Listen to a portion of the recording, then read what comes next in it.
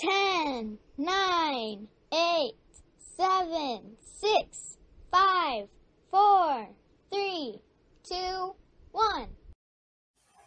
I pledge allegiance to the flag of the United States of America and to the republic for which it stands, one nation, under God, indivisible, with liberty and justice for all.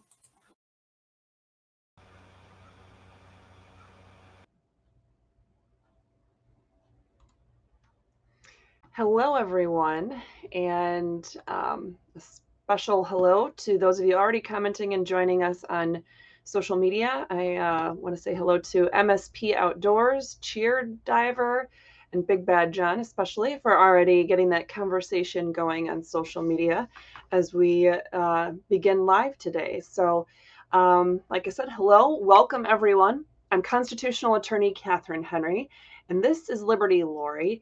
And soon we will have a special guest joining us today for quite the topic about sheriffs and a constitutional sheriff. Really, what is it? Why is it important? In fact, let's go right into that. This is season 2, episode 22 of Restore Freedom Weekly already. Can't believe it.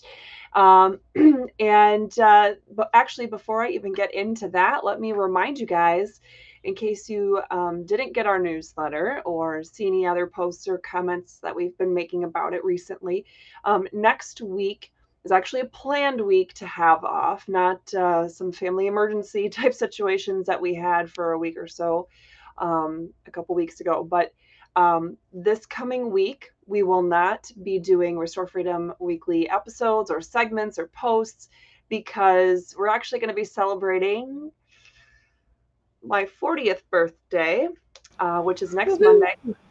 Of course, we'll be celebrating the 4th of July, which is my favorite holiday. And I know if you know who I am, that obviously wouldn't shock you at all to know that's my favorite holiday. We're also celebrating Mike's birthday. He's almost a decade older than me, everyone. I just want you to know that. So if you see him, especially recently, so now that he's cut his hair again and he might put that hair gel in and he looks like he's barely old enough to be our son's, older brother. Yeah, no, he's almost a decade older than me. But anyway, his birthday is Friday, I think, if that's the 7th.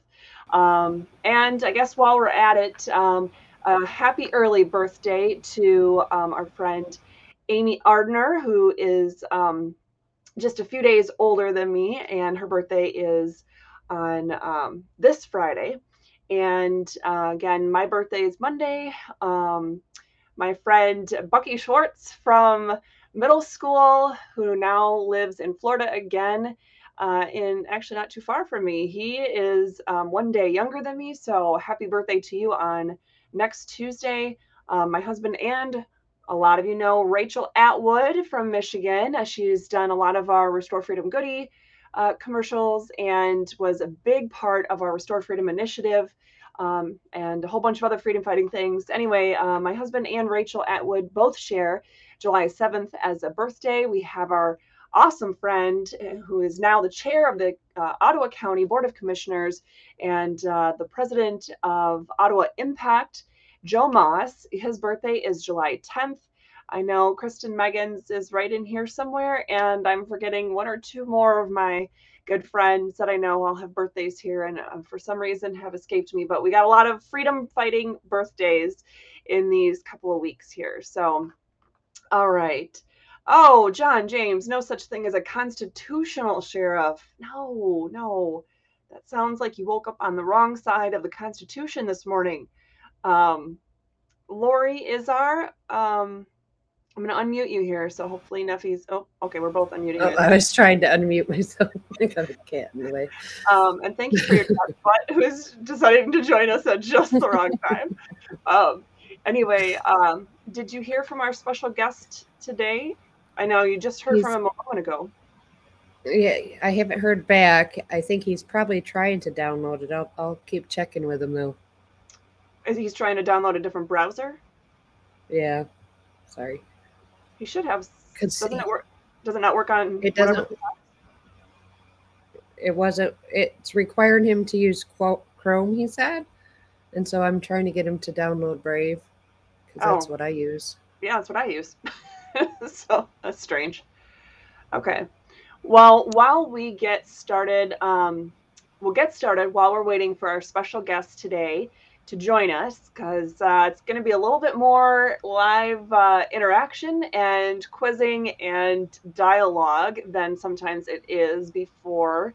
In fact, for those of you who've been watching Restore Freedom Weekly, especially for this year and last year, let alone those of you who've been watching our educational and constitutional videos for the last 3-4 years, whatever it's been, you will start to see some. In fact, I got to figure out how to do something where I can have live interaction besides just commenting on the social media platforms, but somehow get you guys to be able to answer questions live, because I think a lot of you would have fun. I'm going to rapid fire some true or false questions that a lot of you have seen from us in the last couple of years, and ask him a whole bunch of additional questions about the Constitution in ways that I've never actually asked anyone before. So let's see.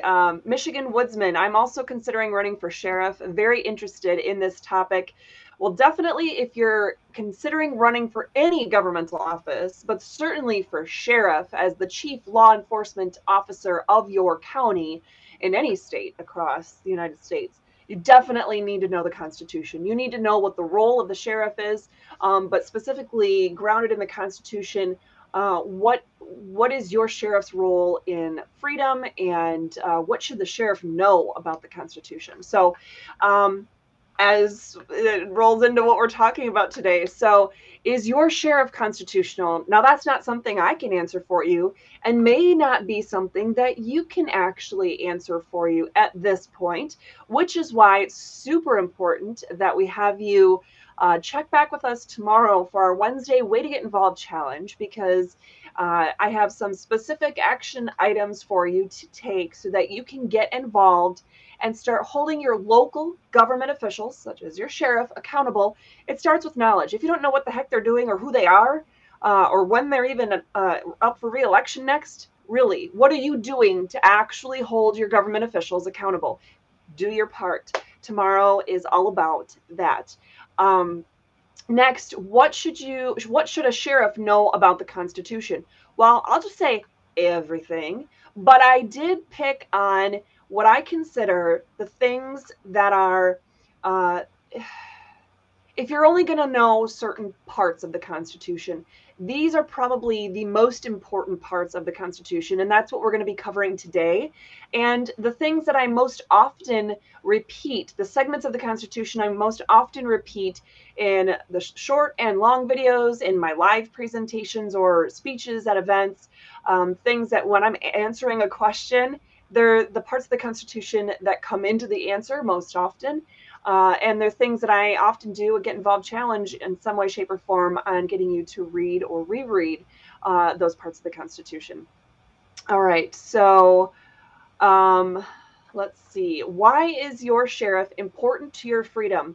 That's definitely something that we need to talk about today, but I wanted that part to be a little bit more interactive and not just me talking at you. So hopefully our special guest today, I know he was super excited to join us. And for those of you who saw us when I spoke at the Freedom event in Martin, Michigan, 3 weeks ago now, maybe it was, he was there as well and was speaking for his candidacy. And I did a little bit of unscripted questions of him impromptu right then and there. So it was, anyway, so hopefully he'll be able to join us and be able to provide more of that information. So like I said, today's interview with him hopefully is going to be live. Hopefully he'll be able to join us. But it's unscripted for him. It's a little bit scripted for me. I actually spent hours deciding which things to ask him and how to ask him yesterday. But it's also something that I plan to ask any of you who want to run for office, let alone for sheriff. So anyway, we're going to be quizzing him on the Constitution. We're going to be quizzing him on general aspects of government and certainly about his candidacy. So I'm going to check back in with those of you who are commenting. MSP Outdoors asked us, actually before we began today, why do constitutional sheriffs still violate the 4th and 5th Amendments during a traffic stop by demanding my papers? And I'm assuming you mean license and registration. And that is a good question, because the more I get into, and I think I've talked about this a few times recently, but the more I get into reading the Constitution and looking at it every day and looking at everything from a constitutional perspective, which means we have to change our lens, right? For those of you who are kind of new to the freedom fight, or, you know, maybe you've been in it since 2020 and all the COVID stuff, and you didn't like how your government was handling things, and it made you kind of wake up and go, okay, enough is enough. Well, you might still be kind of having your eyes open to the lens, right? We have to have the right set of lenses in to be able to see. I have to have this certain prescription on, otherwise I can't see crap in front of me because I need this set of contact lenses in. Same thing when it comes to how we view the world, how we view our government, how we view our society here in the United States of America. What is the framework? We have to look at everything from the fact that we get our rights from God, not the government. And the government has no rights. And it doesn't have any inherent powers. Not even the local governments have sovereign authority. No, no, no. We, the people, have all the sovereign authority. We retain all of the power and authority. And we are just electing representatives to exercise certain portions of that power. So if you view everything, whether you need a permit to build something, whether you need driver's licenses, whether you need to pay your taxes, there's different things. When all the issues, right? All the issues that have come up, you look at the Constitution. Is the government given the power to do that particular thing in the Constitution? If they're not, then look at your state constitution, because perhaps it's allowed, or that power is bestowed upon a government entity by your state constitution. Then you still have to look at, well, what about your rights? What rights are specifically protected by the Constitution, state or federal? And does your government, in taking that action in question, are they violating any of those rights that are given to us by God? If they are, then it doesn't matter if a power is supposedly given to them. They're exercising it in a way that violates our rights given to us by God. So it's a no-go, okay? That is the lens we need to look at everything. So yeah, license and registration, it's one of those things that I never thought of. I just never thought of. Before I ran for state rep in 2015, 2016 in Michigan, I never even had it occurred to me that we should be looking at what our children are injected with and in the schedule. I'm trying not to say certain words to get the video dinged, but every well child checkup, you're supposed to go in and have your kid injected. And well, I mean, back when I was a kid, there weren't that many. And as my older kids were young, there still weren't that many, a few more. But man, by the time Emma was little, it was like, I don't remember all of these chemicals and drugs and pharmaceuticals and things that are being pushed into my kids. And I was running for state rep at the time that she was very young. And I got connected with groups like Michigan for Vaccine Choice. And I got to, see their candidate questionnaires and have my eyes opened to the fact that that was even a thing, that was even an issue to think about and learn about and be discerning about. And so, man, my eyes have been opened, and wow, Emma luckily was saved in the nick of time by the quest for knowledge there. Now, same thing is true for things like, license and registration. Yes, it's technically required. It's legally required under statutes, right? Is it constitutional? No, I would say it's not. But at this point, we got to start, somewhere. We got to pick our battles, and we got to go one step at a time to getting these guys to realize what they're doing wrong, where their focus is wrong. How do we hold them accountable? And so each community, each state is going to be at a different pace, a different level. So anyway, great question about the 4th and 5th Amendments. I'm not even sure about checking that out. Okay, so Big Bad John says that Dean, who we're interviewing today, hopefully still interviewing today, is a candidate for sheriff, not a sheriff yet. So let's give him a chance. In fact, he's not only a candidate for sheriff, he's a candidate for sheriff in the very same county where my Allegan County Election Day 2020 arrest happened. If you guys remember that violent arrest where they arrested me coming as the constitutional attorney for the people that were circulating a constitutional amendment petition, like definition of First Amendment 101. And I was on the phone with the sheriff as I was in handcuffs after being already beaten up and emotionally scarred and threatened in all different kinds of illegal ways. I was in handcuffs in the back of the deputy's vehicle talking to the current Allegan County Sheriff. Well, Dean Brandt is running for Allegan County Sheriff. So hopefully there is a new sheriff in Allegan County, one that will actually respect and defend the Constitution, not one who is totally A-okay with his deputies obliterating it. Anyway, let's see.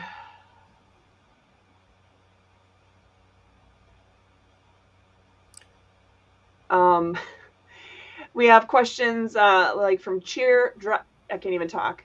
Cheer Diver about sheriffs thinking they have to follow, judges' orders, I'm assuming is what the question is.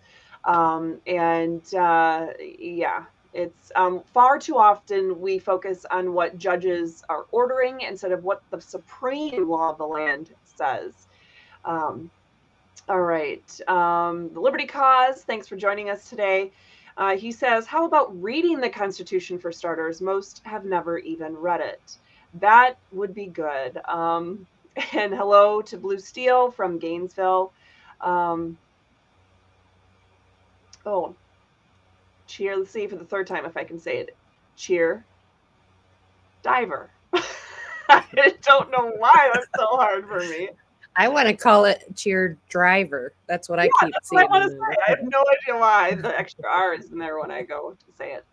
If a cop blatantly violates the People's Bill of Rights, do we not have the authority or duty to resist? And in most circumstances, I mean, we could talk about something where once we get a little bit more specifics filled in, it might seem obvious where, no, you should not resist in a particular situation. But what I would say is you have the obligation to follow what the law actually is, including the supreme law of the land, which is the Constitution. So if an officer, a sheriff's deputy, whatever, is giving you an order to do something and it's not a lawful order, you don't have to comply. It's not a lawful order. And that's already the law of the land here, even in case precedent.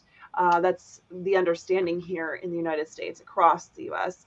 But certainly, yes, you have the right to exercise your rights without receiving prior permission first. Okay. All right. So he's still struggling. We're trying to work it out. Does he only have a phone, or is he on a computer, or what?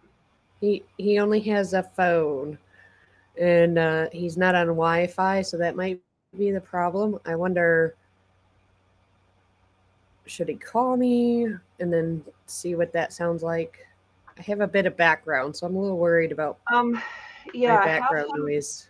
Can you have him call my Michigan cell phone number? And I'll put him on speaker, and we'll go from there. Will do.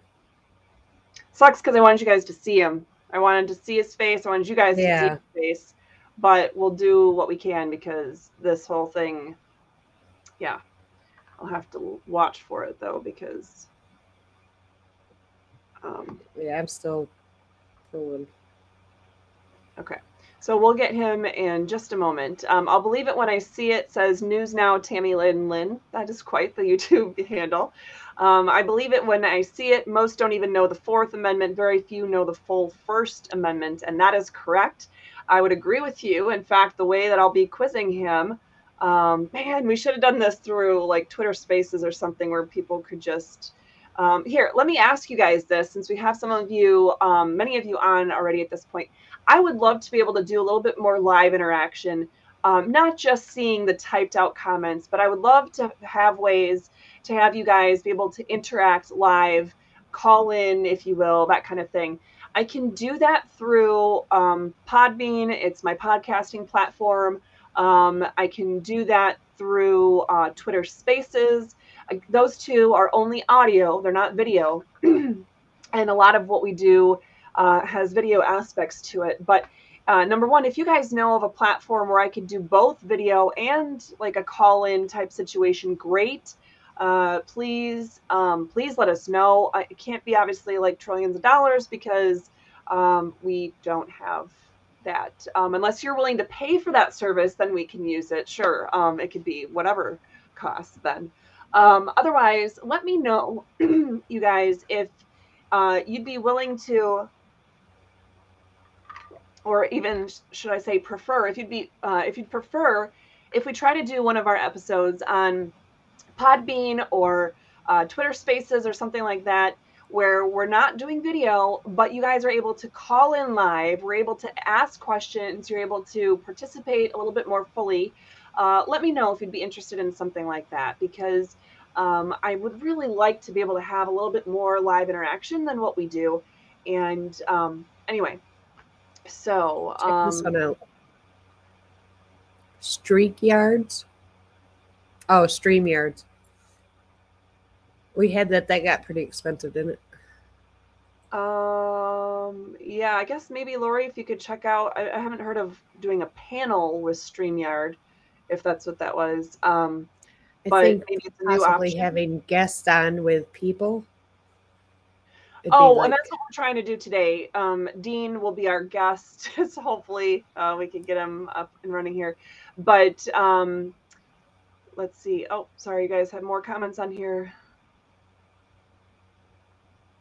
People to make sure the Constitution. Yes, it is. Oh, shoot. It just jumped a whole bunch and I wanted to. There we go. Ding, ding, ding, ding, ding.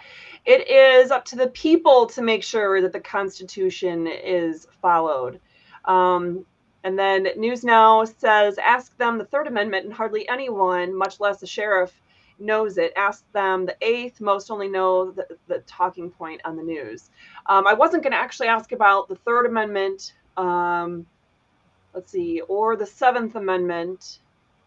Is that the only? I was going to ask about the First, Second, Fourth, Fifth, Sixth, Eighth, Ninth, 10th, and 14th. Those were the ones I was going to focus on because those are the ones that I thought had highest priority. Now, a sheriff, certainly, let alone any government official, should know the entire Constitution. But anyway, those were the most important in my eyes because we don't have a lot of quartering soldiers and, lawsuits over $20. Okay. Anyway, that's the Seventh Amendment. It didn't seem as applicable. So, all right.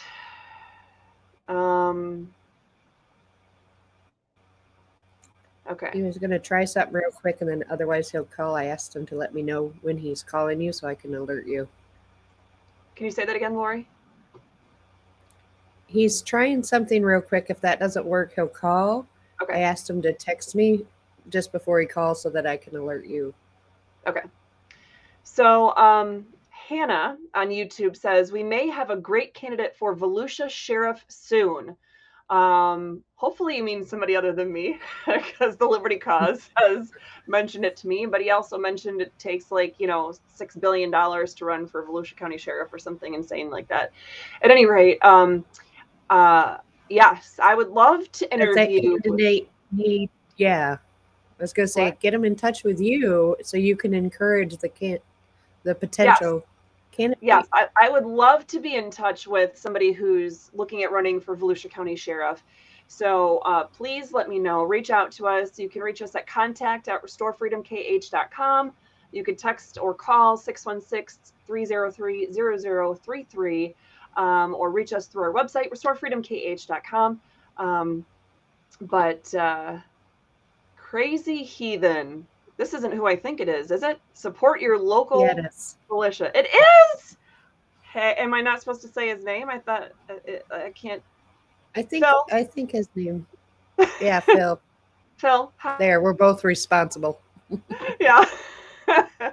It's hard to keep track of which of my friends only want to go by their screen names or whatever online or not. But Phil, love you. It was great to see you at that Martin event and the one a couple days before. He's going to call you, so I wanted you to be on alert with your phone. All right. MSP Outdoors makes a comment about no law or statute can trump the Constitution. We're going to get on that as well. And give me a second here, guys. Hello, this is Catherine. Uh-oh, hold on a second. Are you there? Hello? Can you hear me now? Hello? Oh, good Lord. Okay. I don't know what is happening, but this is really starting to be frustrating. I'm thinking the technological issues have something to do with his possibly being qualified to take that position, and they don't want him to be. Okay. This might work. We'll see. Well, at least we can hear the ring. Yeah, at least there's a ring. At least there's some sort of sound. It didn't even let me call him back at first. We're gonna roll through this because these questions.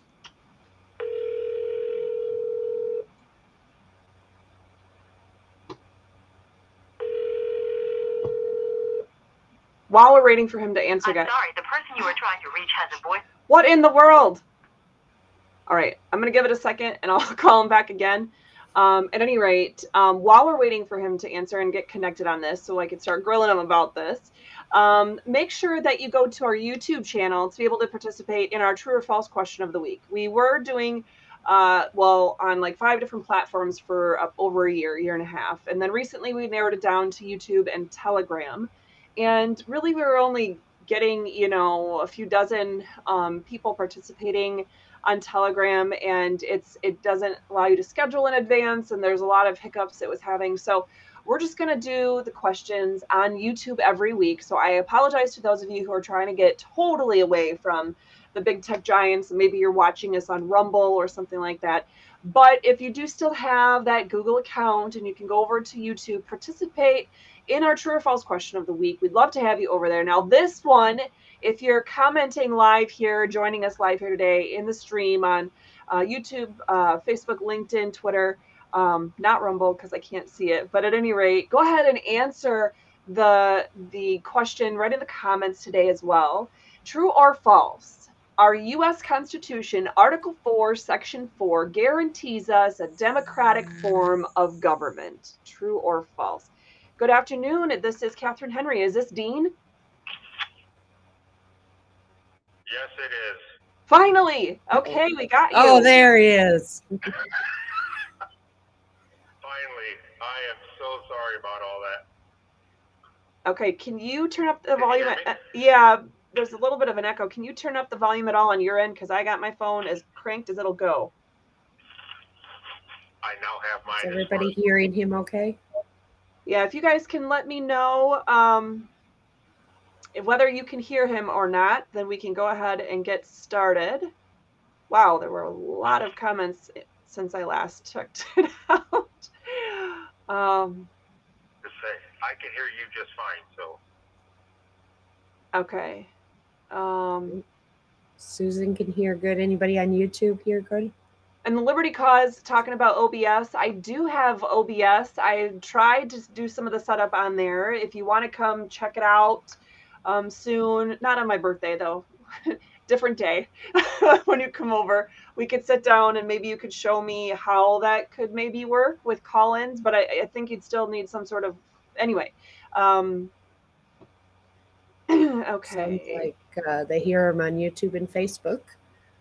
They do? And yeah, there's 9 people watching on Rumble. Nobody's saying anything, but nobody's complaining either, so that's good. Okay, so good. So why don't I bounce out so people can focus on you and Dean? I suppose. Well, why don't we just have you muted for now, because you can like get my attention with the video easier if whatever. Okay. Yeah. Okay, looks like we did start seeing some questions on the okay, good.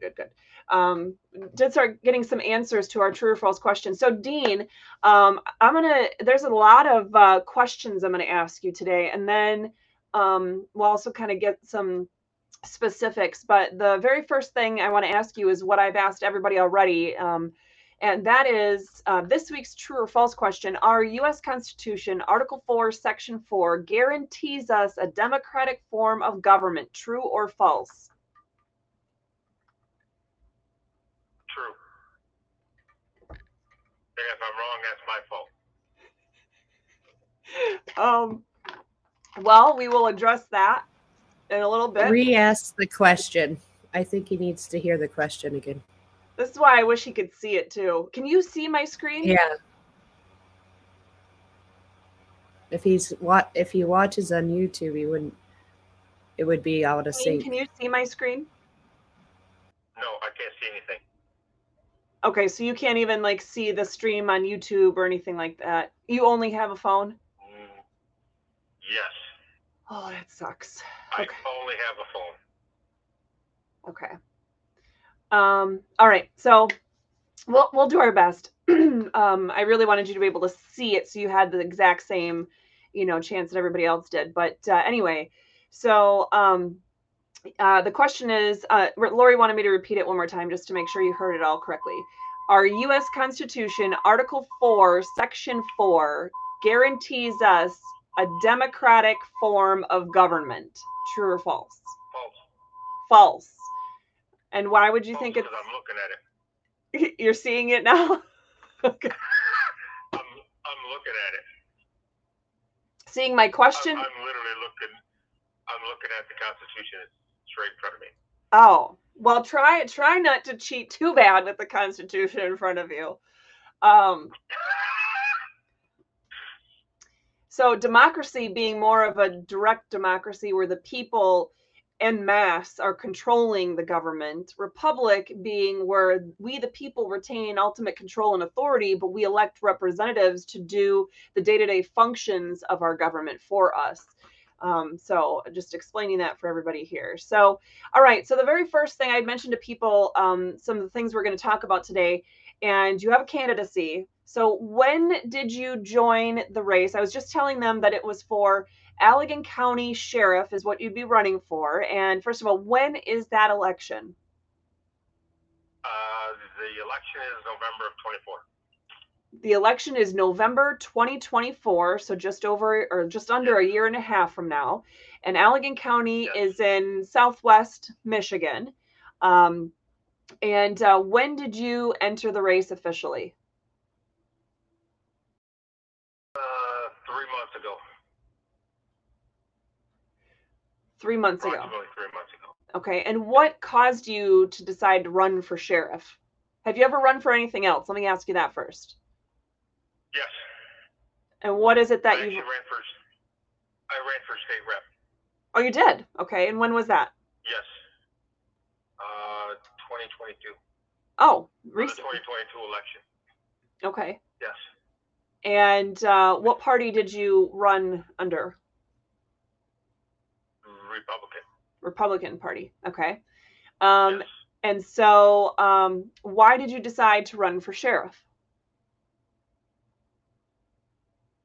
And that's kind of a long drawn out story, but I was running for state rep, and my campaign was gaining a lot of strength, but it didn't feel right to me. Something inside me was telling me that that's not what I was supposed to be doing. So I really sat down and I really did a lot of soul searching and a lot of praying, and I finally got an answer, and God told me that that's not what He wanted me to do. I can help with the entire state that way, but I can't really affect Allegan County the way I wanted to affect Allegan County. So I kept praying, and finally I just got that answer that he wanted me to run for sheriff. With my stance and me not being able to be budged at all, that's what God told me he wanted me to do. Okay. So I backed out of the race, and I backed out of the race before the primary, and I backed Rochelle Smith, and ultimately she became our state rep. Okay. So I waited until I could announce for sheriff, and I did it. Okay. All right. So, at this point, do you? Well, let me ask you this: for any questions that I ask you today, because I'm going to hammer you with the Constitution like you've never had before. What is your? Boy. What's that? I said, "Oh boy." Okay. What is your thought on if I say, oh gosh, that one's not quite right? What is your thought about that? If I say that you didn't get a question quite right? That's my bad, and I will get it right the next time. So let me ask you it this way. Are you, some of the followers or viewers that we have right now are concerned, about whether you get an answer correct or incorrect? Obviously, we want you to get all the right answers when we're talking about the Constitution if you're running for a constitutional position like the sheriff. But am I understanding you correct that you're open to the fact that you may be wrong and you are wanting to learn more about the Constitution every day? Oh, absolutely. I have no problems whatsoever admitting when I'm wrong. And I have no problems whatsoever taking responsibility if I am wrong. I will tell any one of your listeners that I do my best to study the Constitution every day. I also am in Constitution 101 at Hillsdale College, which just does a quick overview. It's not a real big, deep, in-depth look at the Constitution, but it's a start. And I do my best to try to learn it every day. So some of your questions I may get wrong. Well, let me do this. But I understand that. So my next question for you was going to be, why is your sheriff important to your freedom? And I wanted you to kind of start that conversation off, but I want to come back to that now because I really want to roll. We had so many technical difficulties. I want to get rolling right into some of these questions. First thing, well, I guess this is part of it, guys. So I'm just going to quickly mention a couple points, and then hopefully we'll remember to come back and circle back to this question about why is the sheriff so important to your freedom? The word election is in the Florida Constitution, and I just focus on Florida and Michigan because those are the two states that I've called home in most of my life. And one I'm practicing in as an attorney yet, and the other one I'm a resident of. So born in Michigan, raised in Florida, Michigan attorney, but Florida resident now. So back and forth, back and forth. If you live in another state, I can guarantee you that most of the things we're going to talk about today are going to be very similar in your state. And I would encourage you to look up these things for your own state's constitution. But at any rate, the word election is a big deal. Excuse me. It's in the Florida Constitution 124 times. and the word election is in the Michigan Constitution 105 times. That's insane. That is a lot. And that's because it's our job as we the people in that Republican form of government to elect people at every single level of government, in every single branch of government, and to keep our eye on them. It's our job to maintain that ultimate control and authority. So how many times is the word sheriff in the Constitution? Dean, this question, all these questions are now for you. How many times do you think the word sheriff is in the U.S. Constitution? None. How many times is it in the Michigan Constitution? the Michigan Constitution? Yes, I don't believe I've read it in there anywhere yet.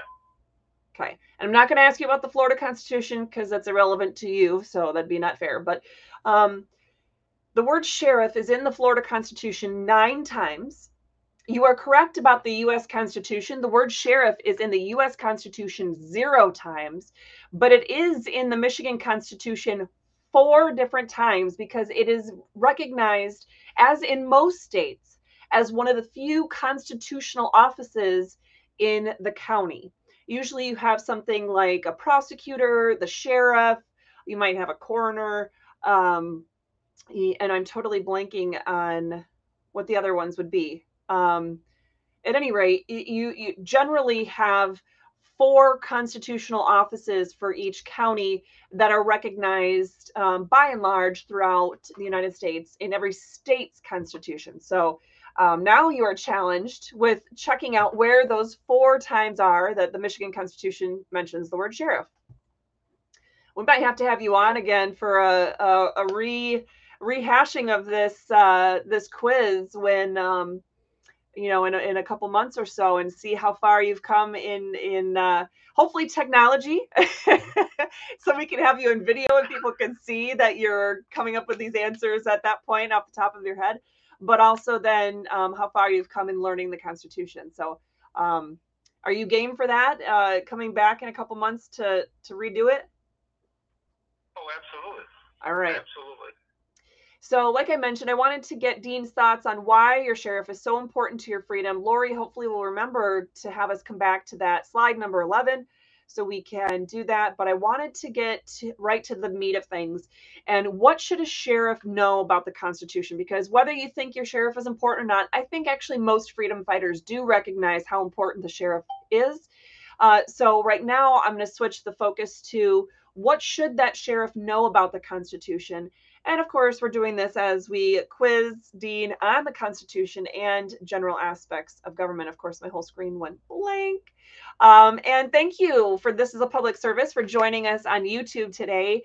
He has a great question about the First Amendment, which I think I do have covered, but bring it back up, Lori, if I don't have it covered as well as I think I do. But all right, so Dean, who created our Constitution and our very form of government?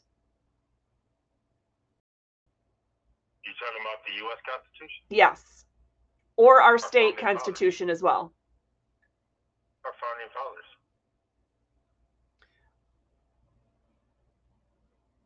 And who are they acting on behalf of? We the people. Exactly. At that time. We the people. The preamble of the United States Constitution, as well as the preamble of the state constitutions, start with we the people. So we the people of the United States is how the U.S. Constitution starts, and Michigan would be we the people of the state of Michigan, grateful to Almighty God for the blessings of freedom and earnestly desiring to secure these blessings undiminished for ourselves and our posterity, do hereby ordain and establish this Constitution. That one sentence is the entirety of the preamble of the state of Michigan's Constitution. So it is all about we the people. Yes. And also, we could take a look at that Declaration of Independence that predates those state constitutions and the U.S. Constitution to understand the fact that it is we the people that created our Constitution and our very form of government. But Dean, next question, where do our rights come from? God. Absolutely, we get our rights from God, not the government. And you can find that if any of you are new to this and new to me. I always like to give you the information so you don't just have to take my word for it, but you can find that answer yourself in the U.S. Constitution Preamble, Michigan Constitution, or Florida Constitution Preamble, Declaration of Independence, the 9th Amendment, or Michigan Constitution, Article 1, Section 23. I'll come back to that one. So what rights does government have? I'm going to be very clear. What rights does the government have?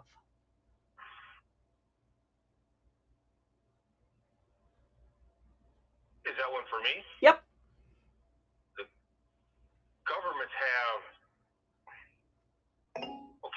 clarify rights, because I don't want to misanswer myself. The government has the right to govern us with our authority. How about that? Well, so there's, when you look at the Constitution, just to boil it down in the most simplistic terms, there's basically powers and there's rights. So my question here is focusing on rights, not powers. So what rights does the government have? None. Absolutely none. Government has no rights. And for those of you watching or listening at home, please check out the 9th and 10th Amendments and read those words very carefully of both of those short amendments and contrast and compare to understand why I say that. Also, a point to let everybody at home remember, government only has the powers which we specifically delegate to it. And I have the citations there for you guys as well. So what does Article 4, Section 4 of the U.S. Constitution say? Do you happen to know, without looking at it, do you happen to know what point that talks about? Article 4, Section 4. And Off the top of my head, no. Okay, so I don't know. I'm not seeing anybody else in the oh, interesting. Hold on a second. Melanie on YouTube says, what a super question. Novel approach to the facts. Not quite sure what you were responding to there, Melanie. If you want to let us know, I'd love to be able to touch base or react back and forth about that.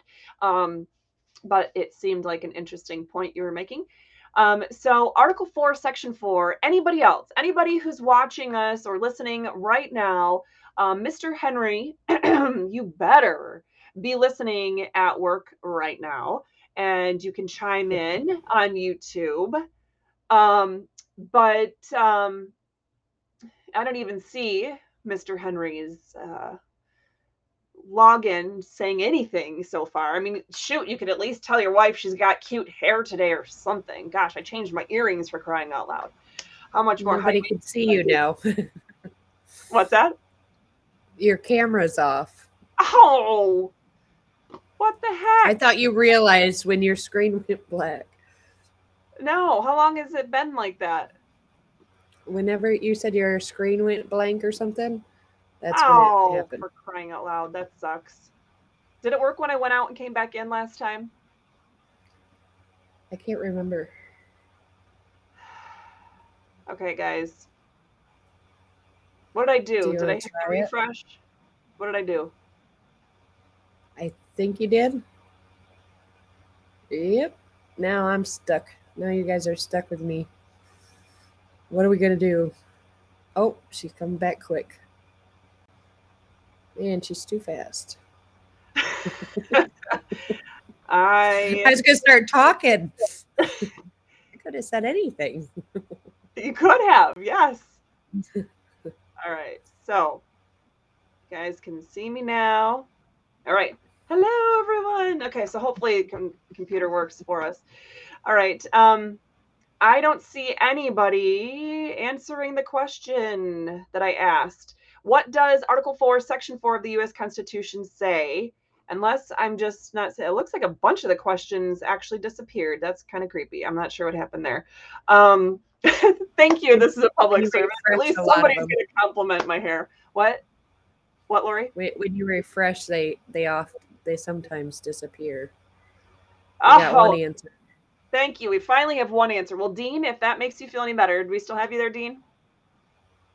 Yes. Okay, so if it makes you feel any better, we have, of all the people watching and commenting and listening today, we have one person that even tried answering the question about what does Article 4, Section 4 of the U.S. Constitution say. And He was almost correct. He forgot one letter that kind of changes the whole purpose. But he was quickly trying to type it out, so he missed that one letter.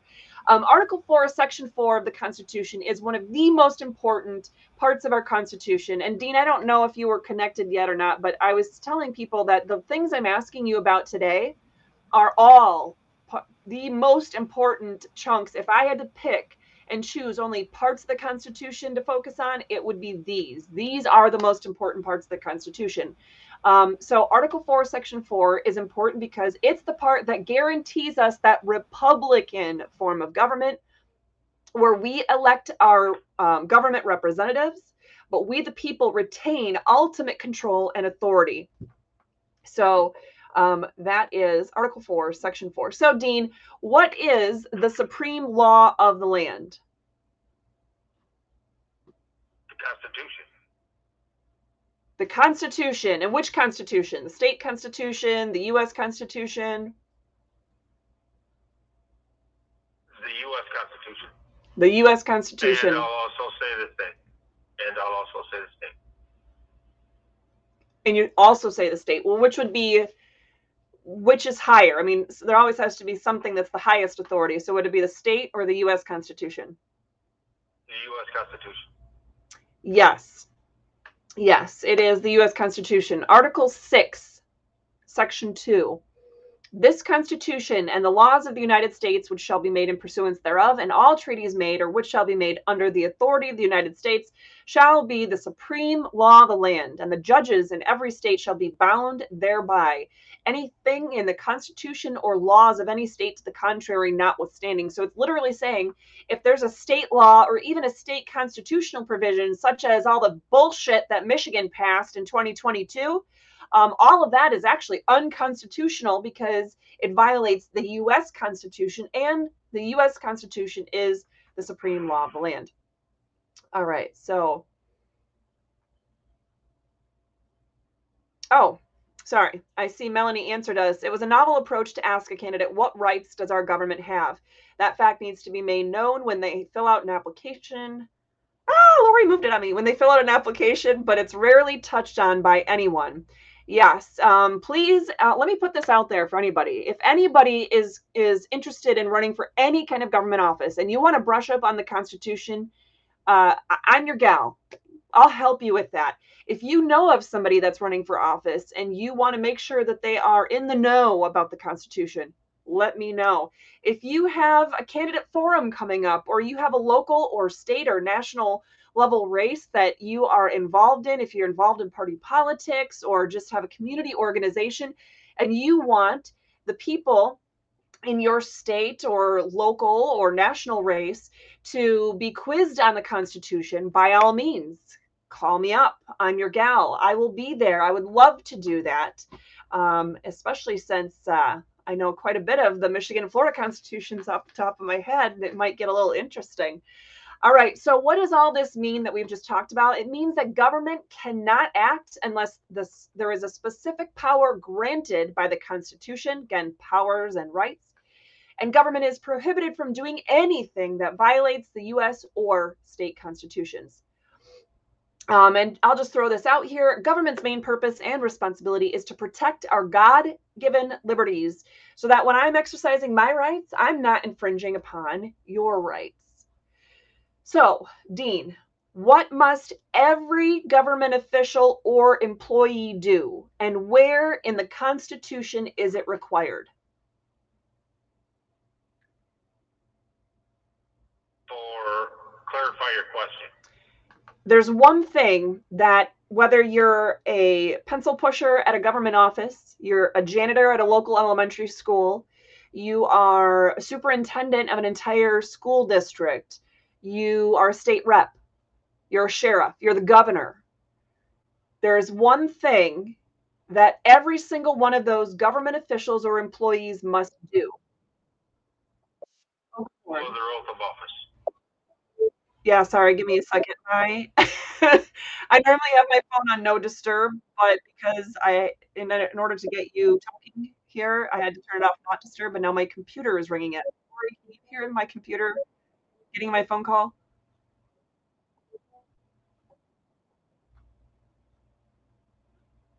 Oh, you're muted. Oh, wait a second. Maybe that was strange. It was our line. Oh. Okay, I'm really confused now. So somebody was calling the phone number that I just shared with you earlier, and now my computer was ringing. I didn't even give me a way to answer it. Okay. Sorry about that, Dean. Sorry about that, everybody. Okay, so Dean, your answer was to take an oath. Is that correct? Follow their oath of office, correct. To follow their oath of office. Well, yeah, follow it. I was taking it a little bit one step back, and what's in the Constitution is that they have to take the oath of office. And Dean, do you happen to know where in the U.S. or state constitutions that it is required to take that oath? No, I do not. Well, lucky for you, I'm going to bestow you with all of this knowledge. In the U.S. Constitution, it's in Article 6. I want to say it's Section 3, but it's Article 6 where we were talking about the supreme law of the land. It's in, I think, the following paragraph. But Article 6, oh no, it did it again. I have a blank screen. Okay, whatever. You guys can't see me, but you can hear me. And Lori's talking, but muted. Yep. Yeah, your video went out again. Okay, but yeah. we can hear you. Okay. It's so stupid. I want to throw the whole freaking thing out the window. But anyway, we'll roll with it. All right, so Michigan Constitution, Dean, Article 11, Section 1. Also, Michigan Statute 15.151. It's kind of an interesting number because it just repeats itself, but 15.151 is Michigan state law, and in the Michigan Constitution, Article 11, Section 1. So anyway, that's where you can find that. I also, in the slide, have the Florida statute that talks about one of the many Florida statutes that talks about that constitutional oath being required. And it is Section 3. Article 6, Section 3 talks about that constitutional oath where you have to be bound by oath or affirmation to support this Constitution. So, all right. True or false? Okay, Dean, this is where the fun really begins.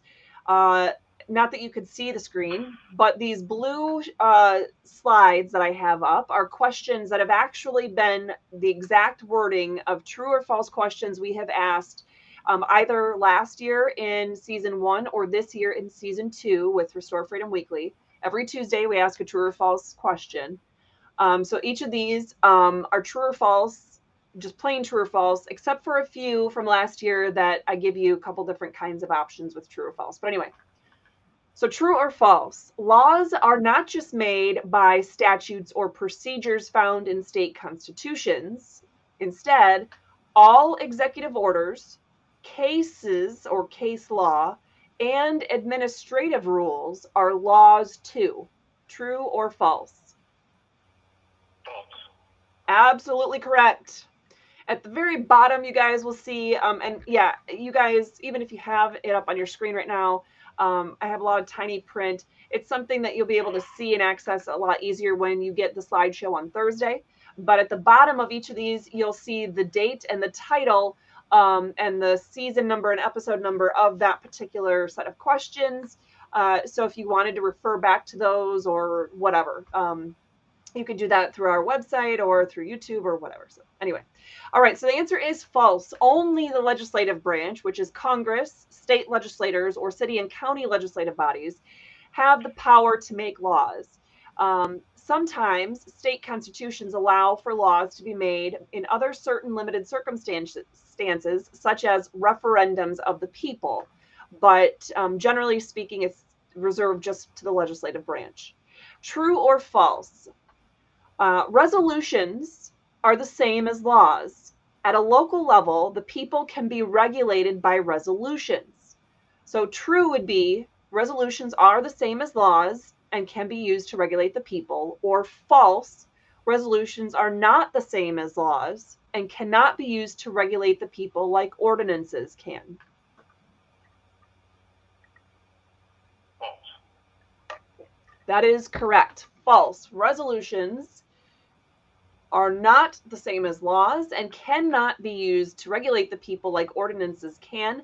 Resolutions at the federal, state, and local levels can handle operations of a legislative body, express opinions of the body on public policy issues, advance a constitutional amendment to put it on a state ballot. Like in Florida, that's how the legislature puts state constitutional amendments on the ballot for the people to vote on, or be used for redistricting or apportionment. But the resolutions are not laws, even at the local level, and they can't be used to regulate the people. Interestingly enough, Dean, did you know that my Allegan County Election Day case was,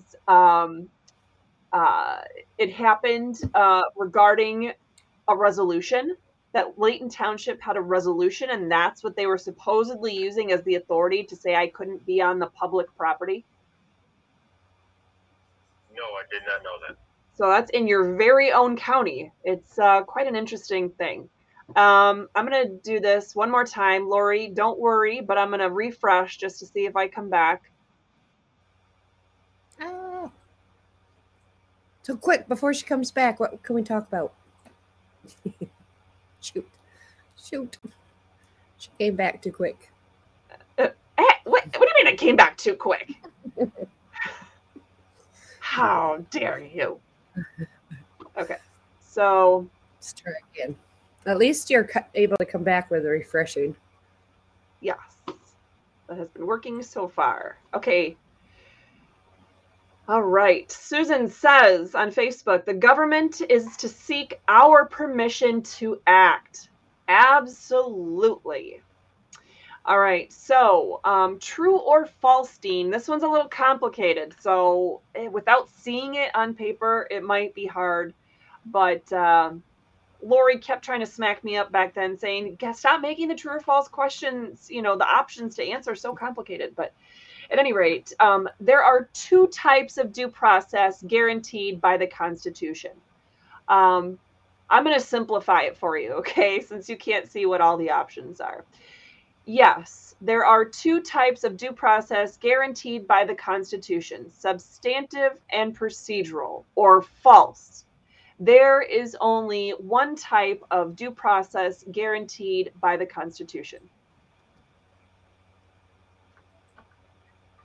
Yes. True. Yes, it is true. There are two types of due process guaranteed by the Constitution, substantive due process and procedural due process. And that's something we've talked about in full episodes before. So if you have any questions about that to anybody who's listening to us today, go ahead and go to our website, restorefreedomkh.com, and type in substantive or procedural, and you'll be able to find all the prior episodes and Constitution segment recaps where we've been talking about those very concepts. All right, so Dean, this is also something stemming out of my Allegan County Election Day 2020 violent arrest case. So something that can happen in a very tiny township right there in Allegan County. But true or false, the right to ballot access is strongly protected by the Constitution and involves your right to free speech, peaceful assembly, questioning the government for equal protection, due process, and more. So true, the right to ballot access is strongly protected by the Constitution and involves many other rights. Or false, there is no special right to ballot access, and the states control elections as necessary.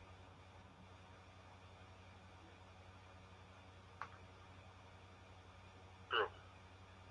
It is true. Good story. Can you hear it too? Yeah, they keep calling. I'm texting them now. Oh, I fixed it. It was on my end.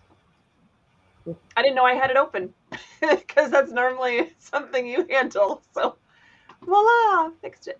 All right. So true, the right to ballot access is strongly protected by the Constitution. And this is talking about, guys, getting, going to the polls and getting signatures on election day from registered voters, or, the right to get yourself onto the ballot as a candidate or get your particular issue onto the ballot. But the right to ballot access is strongly protected by the Constitution and involves your rights to free speech, peaceful assembly, petitioning the government, equal protection, due process, and much more. So the answer is true. Ballot access is protected. All right. True or false? While we might not always agree with administrative agencies like the CDC, EPA, HHS, etc., they have an important job to do. So that would be true. Or false? Administrative agencies are entirely unconstitutional and serve no legitimate constitutional purpose whatsoever. No, they don't. False. I'll say false. That is correct. Administrative agencies. That's right, you guys. You heard me correct on this. The CDC, the EPA, Department of Health and Human Services, Department of Homeland Security, the IRS, whatever, all of them. Every alphabet soup entity in the whole country at any level, an administrative agency is entirely unconstitutional. Why? Because this is a Republican form of government where we are guaranteed to be able to elect our representatives who will then do the functions of government for us.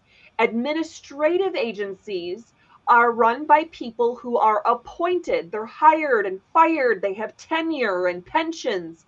This is not people who are directly elected by we the people.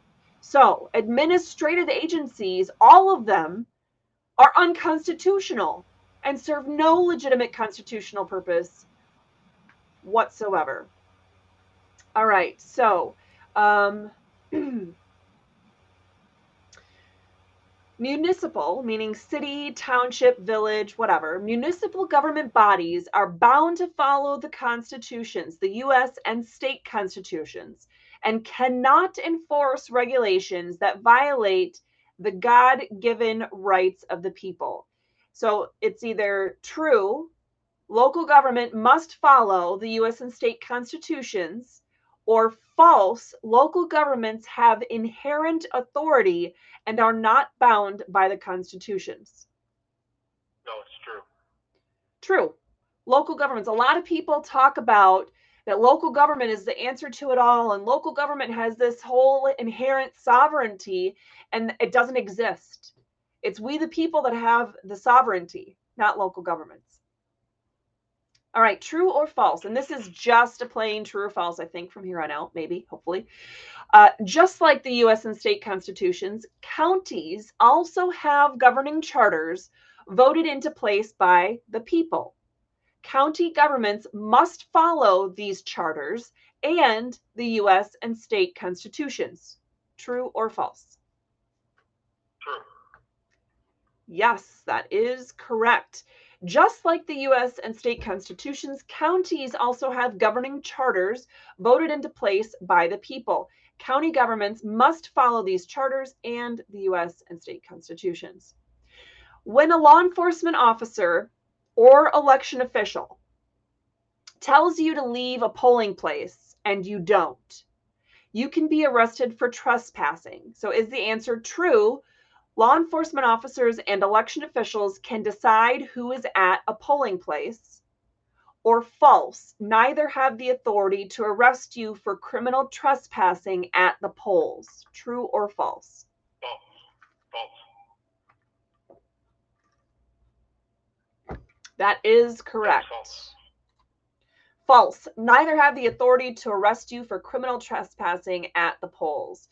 And it looks like most, sorry, give me a second here. There's lots of comments coming in and out on the various social media platforms. So I'm just checking it out.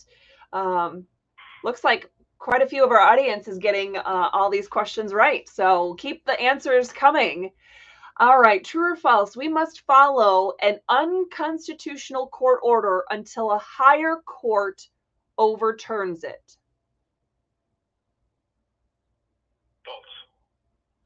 Now, I will tell you, for those of you watching today or listening, if you're from Michigan, and certainly Dean, I'm assuming you'll know who this is. You probably have heard the name Matt DePerno. Yep. Matt DePerno is someone who ran most recently for Michigan Republican Party chair and lost to Christina Caramo, thank God. But he, before that, ran for Michigan Attorney General, and he won the primary as Michigan Attorney General Republican candidate. So I will tell you the one reason that I could not support Matt was in my very first, very long conversation with him on the phone. He was dealing with the, I mean, I give him credit for where credit's due. He was the first attorney that I'm aware of in the entire country to really be digging into all of the Election Day 2020 shenanigans and whatever, all the stuff. I'm trying not to say any trigger words that are going to get us pulled from YouTube. But anyway, so he was working on those kinds of cases and having the audits done of the elections and that kind of thing. And so there was a point of time where I was helping to help him strategize. And he said, well, the judge is ordering this, once he has ordered me to turn over this audit information to the state, who's not even an actual party to the case, but said at the same time, I cannot turn it over to the public. So it's a gag order. I cannot turn it over to the public. And I said, that's an unconstitutional gag order. And Matt's response to me was, well, we have to follow all unconstitutional court orders until a higher court tells us we don't have to. This is the man who just ran as Republican candidate for Michigan Attorney General. And that answer is false. The Constitution is the supreme law of the land. Any federal or state law, state constitution, court order, any kind of other government act whatsoever that is repugnant to the Constitution is void. Judges and all government officials are bound to follow the Constitution, not unconstitutional court orders. All right. Election workers can do whatever they think is necessary to keep elections running securely. True or false? Whatever they deem necessary. Mm-hmm. Election workers can do whatever they think is necessary to keep elections running securely. True or false? I'll say false. That is absolutely correct. The Secretary of State, as it's called in Michigan, and election workers must do their best to secure our elections within the specific authority granted to them by the law. And the law does not allow them to control who is at a polling precinct. The public has the right to be there. Okay, so true or false? Only official election challengers and poll watchers can file challenges or complaints about suspicious election activities. So this is saying if you're just an average voter, and Dean already answered false, but for those of you at home following along, if you're just the average voter and you go and you're, at the TCF Center, November 3rd and 4th, 2020, and you see some crazy stuff and you think, oh my gosh, I've just witnessed a crime taking place. Something is not right about this. Something looks very suspicious about this. Do you have the right to report suspicious election activities, or is it only election challengers or poll watchers that can file the challenges or complaints? And Dean, you say false. Anybody can. That's yes. Okay. Yes. The answer is false. Every voter in every state has the responsibility to keep a watchful eye and say something if they see something. The procedures vary by state, but if all else fails, report concerns of suspicious election activity to your sheriff. Obviously, something I thought would be relevant to ask you about today, especially since neighboring county to Allegan is Berry County, Michigan, and Berry County Sheriff Darleaf, who's a friend of mine, has been very involved in trying to get the complaints of suspicious election activity brought into the justice system and have those investigations actually started. So All right, so true or false, in general, government meetings must be held in a manner open to the public. Yes. True. Our special guest today, Sheriff Candidate Dean, is saying this answer is true. We got at least somebody on social media answering true, that in general, government meetings must be held in a manner open to the public. It is a bummer that I think This Is a Public Service has maybe had to log off or something for the moment, because I was really hoping to see his response as 1A auditor. But anyway, and Blue Steel, I'm assuming in conjunction with this question, it says, don't be a whistleblower, be a drum beater. Oh, this is a public service. You're here. Okay, well, dude, this is, of all questions, this is the one I thought you would answer. In general, true or false, in general, government meetings must be held in a manner open to the general public. The answer is true. Not only are we guaranteed a Republican form of government by the U.S. Constitution, where we retain final authority, but across the U.S., state and federal laws specifically require government meetings to be open to the public. There's laws like the Open Meetings Act, Freedom of Information Act, Sunshine Laws, as they're called in Florida, etc. So the answer was true, and Dean got that correct. All right, moving on. When there's an unknown threat, the government must be given additional powers to address the emergency. So, when there's an unknown threat, the government must be given additional powers to address the emergency. True or false? False. We have a couple people that said true. I'm hoping they were answering the last question, but we have two people saying false. False. And normally I don't quote a lot of cases, because cases are not law. Cases are precedent and guidance. But this one, the wording explained things really wonderfully, in my opinion. The answer is false, because emergency does not create power. And this is a case that I'm quoting from 1934 from the United States Supreme Court. Emergency does not increase granted power or remove or diminish the restrictions placed upon the power granted or reserved. The Constitution was adopted in a period of grave emergency. It grants of power to the power to the federal government, and its limitations of the power of the states were determined in light of the emergency, and they are not altered by emergency. Emergency does not give the government more power. Okay, we got a comment, I think, from the previous one. Just because the meeting is open, it does not mean that the public is allowed to interact. That is a comment from John James on YouTube. And the thing is that the Constitution, guaranteeing us that Republican form of government, as well as the 9th Amendment to the U.S. Constitution, are unenumerated rights, as well as the right to petition your government, which is one of the First Amendment protections. All of those things rolled in together says, hell yeah, we got a right to interact with our government officials. Now, they blur the lines. It's a line about how can they regulate participation. So the comment today from a YouTube viewer is getting to the fact that government agencies will sometimes just say, nope, you can't interact. You can't say anything. You can't, whatever. You have no right to speak. You can basically watch, and that's it. Well, that's not okay. That's like when government officials or government bodies, at least in Michigan, were going to YouTube in 2020 to broadcast their government meetings or their court hearings. And they said, oh, this is public access.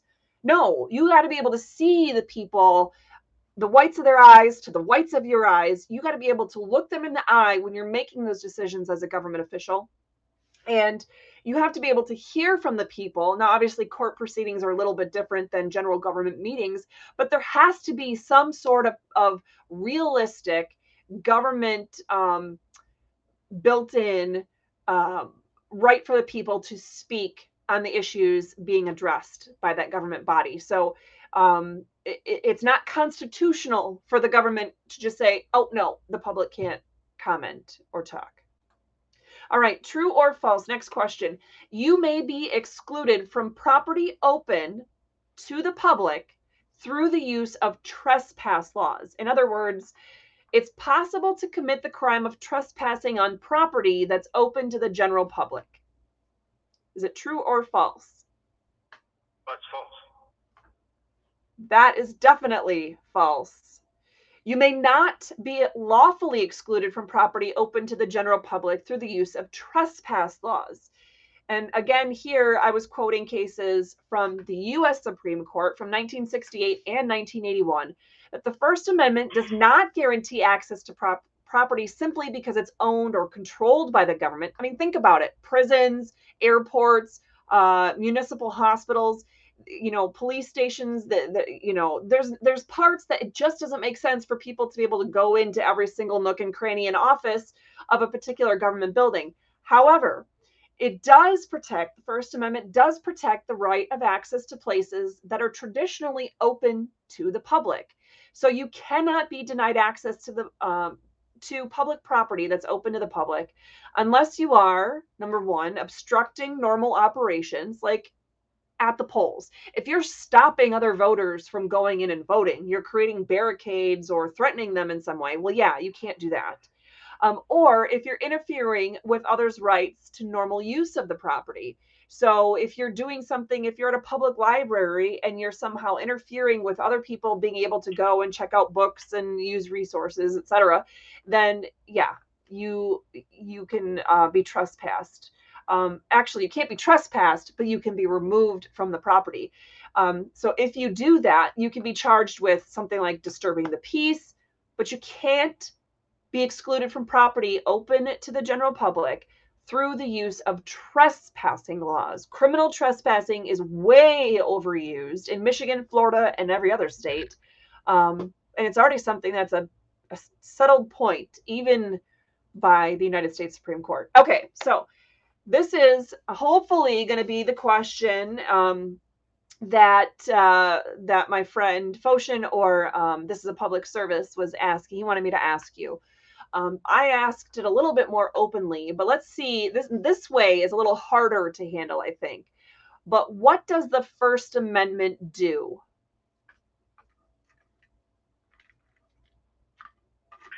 Yeah, that's a very open-ended question. Okay, well, let me ask the way that he would ask then. What are the 5 protections or parts to the First Amendment?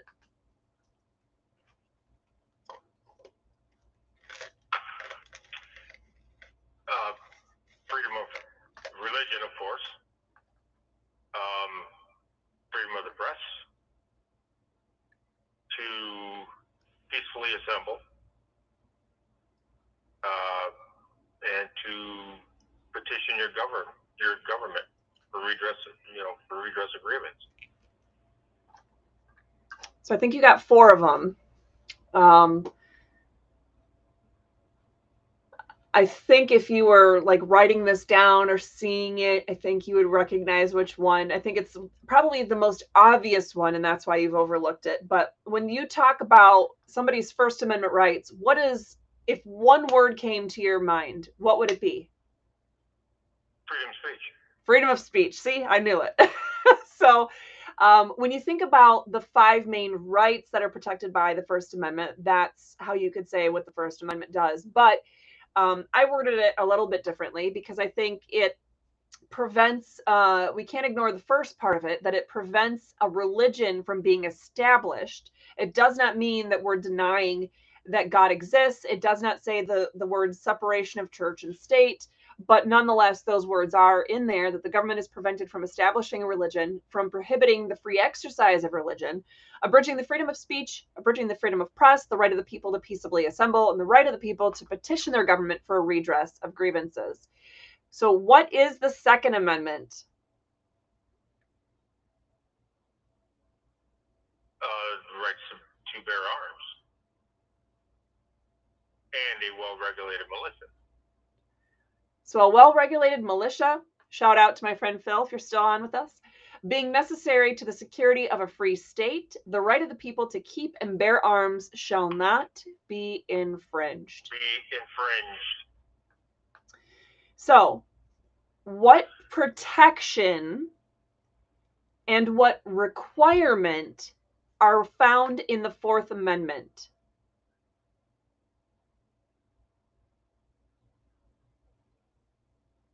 Say that again. What protection? What requirements? There's a protection in the Fourth Amendment, and Yes. there's a requirement found in the Fourth Amendment. So what is the protection in the Fourth Amendment, and what is the requirement found in the Fourth Amendment? It's against illegal search and seizure. Right? That's the first half. That we're protected against search and seizure, illegal search and seizure. Okay. Yes. And the search and seizure has to be described. Where you're going to search, what you're going to search for, or the seizures of, even documents. They have to be specifically described. All right. So I've been watching the answers that people were typing, and we have some that are pretty close to answering that first part of it. Nobody hit the nail right on the head, but nobody else came close to even starting to answer the requirement that's found in the Fourth Amendment, except for you, Dean. So for those of you who've been giving him crap about, some of his answers and, running your mouths, guess what? None of you got this answer correct. So if you think you know the Fourth Amendment, you don't. All right. So stop giving him crap and read the Constitution yourself. All right. So the Fourth Amendment is that of the right of the people to be secure in their persons, houses, papers, and effects against unreasonable searches and seizures. That word is super important, people. Unreasonable searches and seizures. So your right to be secure against unreasonable searches and seizures shall not be violated. And the second part in blue, if you can see my screen, no warrants shall issue, but upon probable cause supported by oath or affirmation, and particularly describing the place to be seized and the person or things, or the place to be searched and the persons or things to be seized. So Dean was the only one to touch on that second part in blue there, that no warrant can be issued except if you have to have probable cause, and a warrant, the statement of probable cause has to be supported under oath, a statement under oath by a law enforcement official, and it has to particularly describe exactly what it is that they're trying to seize or search. So those are very important aspects of the Fourth Amendment.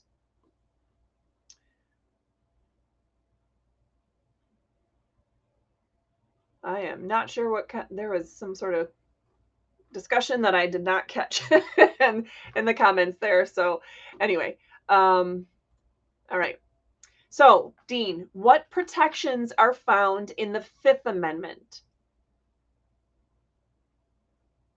And for those of you watching or even listening, YouTube or Facebook or whatever, go ahead and chime in and type these out, because he can't see the screen. He's on his phone, literally on his phone, on a normal phone call with me, and can't see any screens. So that's why he can't even see the questions as they're being posed. So if you guys are typing in the answers, he's not going to see them. So go ahead and answer. I'd love to see how so many of you constitutional advocates and freedom fighters would be able to answer these questions. And you guys have the ability to be at home waiting for him. You can see the questions before I even say them out loud to him. So let's see these answers. What protections are found in the Fifth Amendment? That no person shall be held to answer to any type of capital or any other crime, unless they are answering to an actual indictment from per se a grand jury, in situations like that. Right off the top of my head, yes. That's what I'll say. Okay. So the Fifth Amendment, that first part, that there's no trial for capital offenses.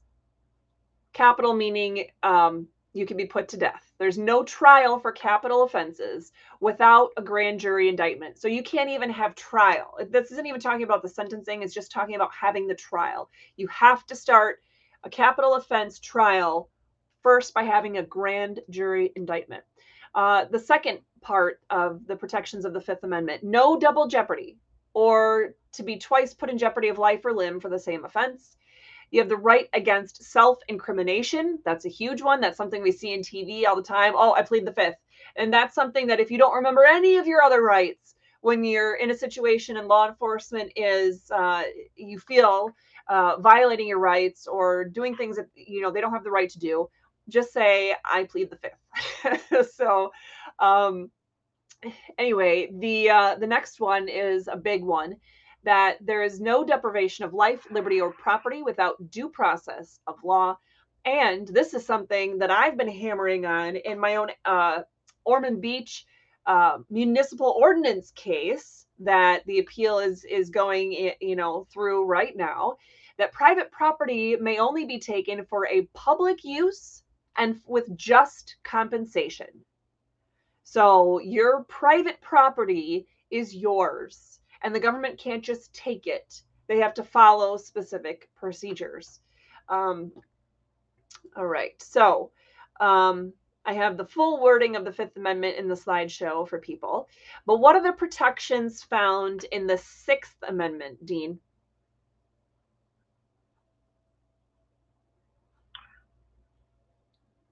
That is the rights to a speedy trial, and you have the right to confront the witnesses, the people who are accusing you. You have the right to confront them. So speedy trial, confronting your witnesses against you. Are there any other ones? I don't want to cut you off. Right off the top of my head, no. Okay. There may be, but like I said, right off the top of my head. So I'm going to say, Dean, the reason why this would be so important, especially for a sheriff, is because you are the chief law enforcement officer of a county as the sheriff, and you set the tone for the investigations and the arrests that are made within your county. So you set the tone for criminal proceedings in your county, and the Sixth Amendment is entirely all about criminal cases. It's the only one that's all about criminal cases. So you're guaranteed that speedy and public trial. You're guaranteed an impartial jury of the state and district wherein the crime shall have been committed. You're guaranteed to be informed of the nature and cause of the accusation, something which is often being denied to many people, including this is a public service. And, oh no, I think, oh, it's Tuesday. Oh no, I think he had a hearing today. Anyway, hopefully he was at least informed of the nature and accusation, nature and cause of the accusation against him today, because I totally wanted to go to his hearing, and man. Anyway, to be confronted with the witnesses against you, which is another one that Dean stated, have compulsory process for obtaining witnesses in your favor. In other words, you have the right to have the court issue, or your attorney, if you have one, issue subpoenas that order witnesses to come and testify on your behalf. Even if you think they otherwise don't, they don't want to be there, they don't like you, whatever. If they have something to offer that goes to the proof of how you did not commit a certain offense, it's an alibi, or it goes to motive, or whatever the case is, you have the right to force them to be there and testify in your on your behalf. And you have the right to assistance of counsel. That does not mean you have to have an attorney speak on your behalf, but you have the right to the assistance of counsel. All right, so the full text of the Sixth Amendment is in the slideshow for you guys to review. Now, Dean, what are the 3 topics covered in the Eighth Amendment? 3 topics.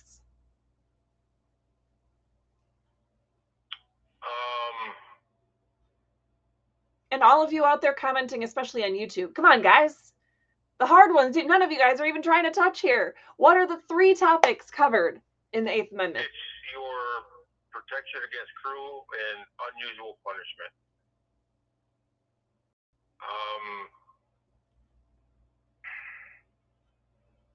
Is it excessive bails and excessive fines? Oh, he beat every single one of you watching online. He said all 3 keywords. So the 3 topics, because remember, it's a very short, might be the shortest amendment in the whole Bill of Rights. Excessive bail shall not be required, nor excessive fines imposed, nor cruel and unusual punishments inflicted. So bail, fines, and punishments. And Dean here got all 3. So good job on that. And just for those of you who are in Michigan, look at Michigan Constitution, Article 1, Section 16, also saying that cruel or unusual punishments shall not be inflicted. So, all right. Well, you guys are doing a good job. To those of you who are, commenting on social media as we go along live here today, I'm going to start dishing it out where some of you were giving Dean crap about getting some of the wrong answers or forgetting parts. I'm going to start dishing it back out because then you guys should be the ones right there knowing all the answers to all these questions yourselves. So it just goes to show that we all need to learn more about the Constitution, every single one of us. And hey, he's already said, I don't know it all yet, but I'm willing to learn and I want to learn more about the Constitution every day. So, all right, Dean, this might seem like a trick question, maybe, but what rights are protected by the 9th Amendment?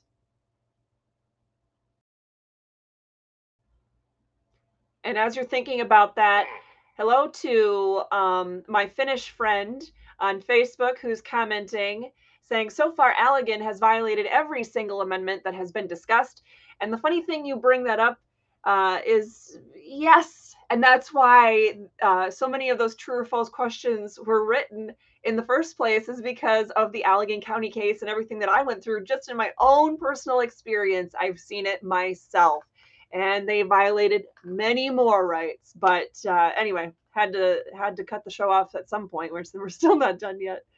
So, Dean, what rights are protected by the 9th Amendment? And to those of you watching and listening as well on Facebook, YouTube, or what have you, I'm not seeing the answer come from anybody yet. I'm surprised by this.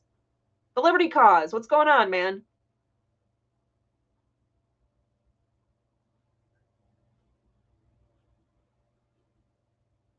Okay, I was looking for a specific word, but I guess Lori points out that somebody did answer the question.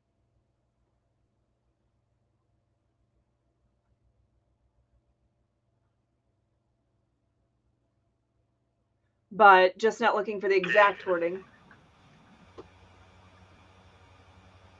All right. Do you have anything for me? Certain rights cannot be denied or disparaged that are retained by the people. Yes, and we'll combine your answer with the Liberty Causes. He finally gave me the one word I was looking for, which is unenumerated.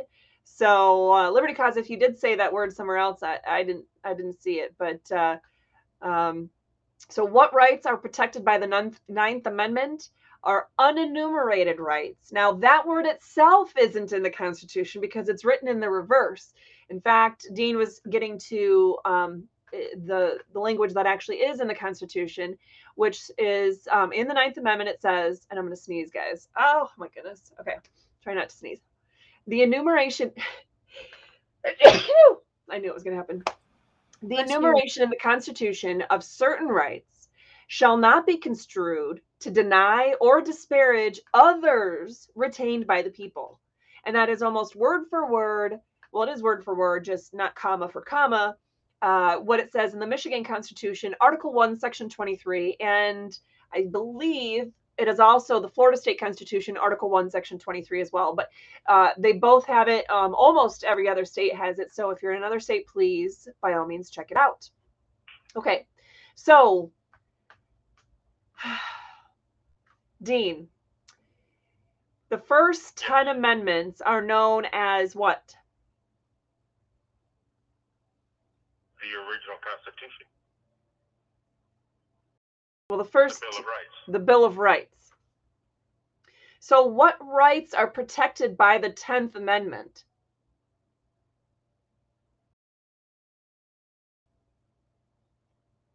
Oh, thank you to Clay and the Liberty Cause. I appreciate the blessings after my sneeze there.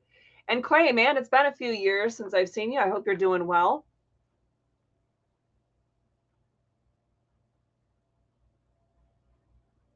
Okay, you ready? Yep. Okay. It's the powers that are not delegated by the United States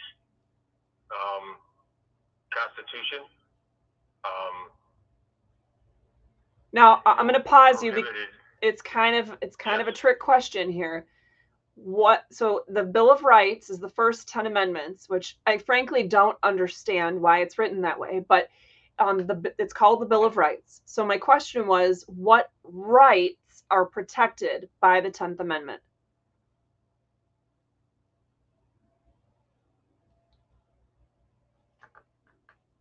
It's a trick question. So guys, I cut Dean off. He was actually getting into the nitty-gritty of some of the aspects and the wording of the 10th Amendment. But this is one of those critical thinking exercises that sometimes requires us to take a step back rather than to look too far into the detail. And for those of you who can see my screen, you can now see the answer. But for those of you who cannot, I'm going to describe that I have a big old thing at the top that says none. The 10th Amendment doesn't protect any rights. The 10th Amendment says that all powers that are not delegated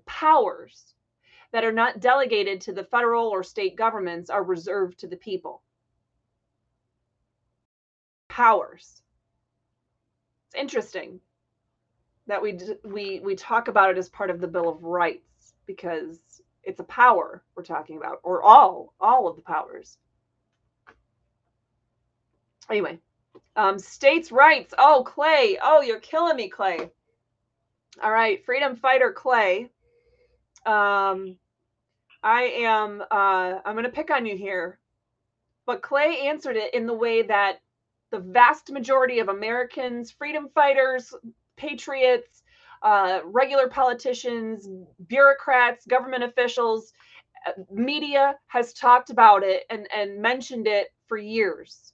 Everybody has heard the term states' rights. The problem is states don't have rights. States have certain powers granted to them and not specifically prohibited to them by the U.S. Constitution and specifically granted to them in the state constitution. That's what they have, is powers that have been specifically delegated and not prohibited to them. States don't have rights, though. So the more that people talk about states' rights, the more they're diverging and they're just saying, oh, well, we don't want to give all the rights and we don't want to give all the authority and the power and all the control. The federal government is exercising it now. Oh, no. We'd be so much better off if we just gave all of the power and authority and control over to somebody else. Let's give it to state government. Let's give it to local government. Heck no, guys. Come on. It's we the people. We should be the ones in control. All right. There's my picking on you, Clay. He says he was thinking and driving. All right. I'll give you a break for that. All right. So I'm assuming that's probably the same Clay that I know. Most likely, Clay Coey. Yeah. All right. Yep. So I skipped the 11th, 12th, and 13th amendments for purposes of today because in my view, we talked about Article 6 of the Constitution being one of the most important. We talked about Article 4, Section 4 of the Constitution being the most important.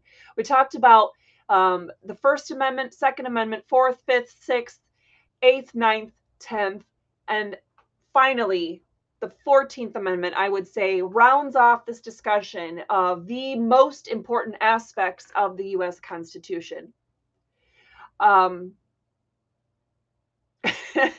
All right. Clay says being picked on by me is a badge of honor. So, okay. So, with that being said, Dean, what are the 3 main protections within the 14th Amendment? There's actually a lot packed into the 14th Amendment, but what are the 3 main protections of the 14th Amendment? Your citizens' rights. The first one actually talks about citizenship.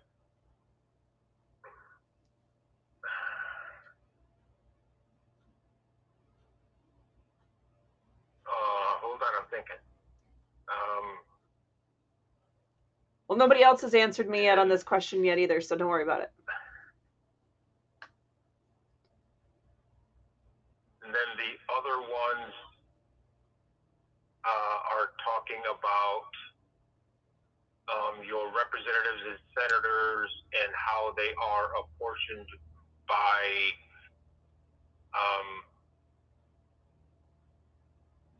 the amount of people.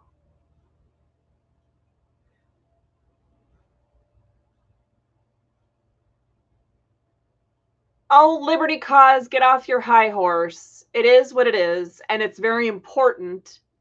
There's aspects of the 14th Amendment that you can't do without in the freedom fight. So don't go all conspiracy theory on me, Liberty Cause. Lori, can you jump in? And so Clay is talking about women's suffrage.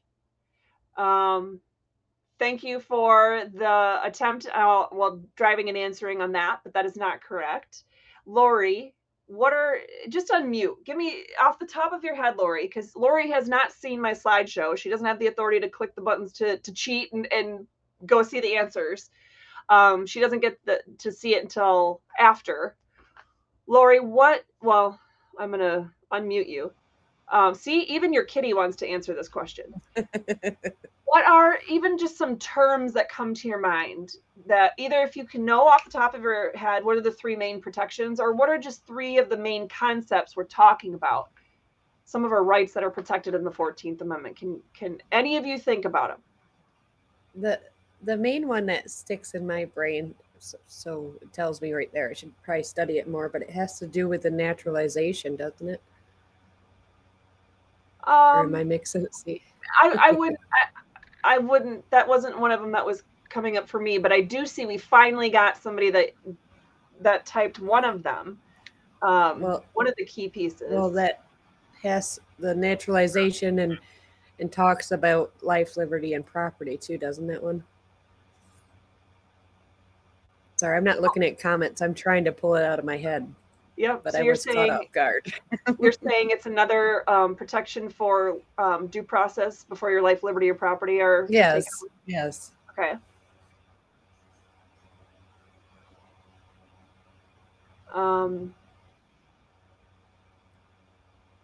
Somebody, yep. Okay, so we have. Okay, so Clay says, "Man, I am 0 for 2. Now you know. Now, hold on, it jumped at me. Now you know why you are the legal mind. Dean is the constitutional master, and I am the radio host." Okay, let's see if Miss Lori stays the teacher pet. All right, well, she's doing good. She's doing good. Okay, all right, guys. Yay. I at least had to stretch all of your brains. So the question being, what are the 3 main protections within the 14th Amendment? So I have the whole portion here, but no state shall make or enforce any law which shall abridge the privileges or immunities of citizens of the United States. So it's what made the Bill of Rights applicable to the states. So the states can't violate your Second Amendment protected rights, your First Amendment protected rights, et cetera, right? Until that, you could argue, well, only the federal government is prohibited from, infringing upon your Second Amendment right to bear arms, for example. Anyway, no state shall deprive any person of life, liberty, or property without due process of law. Just like the Fifth Amendment, the 14th Amendment is that very important due process one. In fact, that's written in purple, Lori's favorite color, and she must have known it because that was one of the things she quoted almost verbatim there. And this is the third one, is one that people did come up with then as well. Nor deny to any person within its jurisdiction the equal protection of the laws. And equal protection is very important.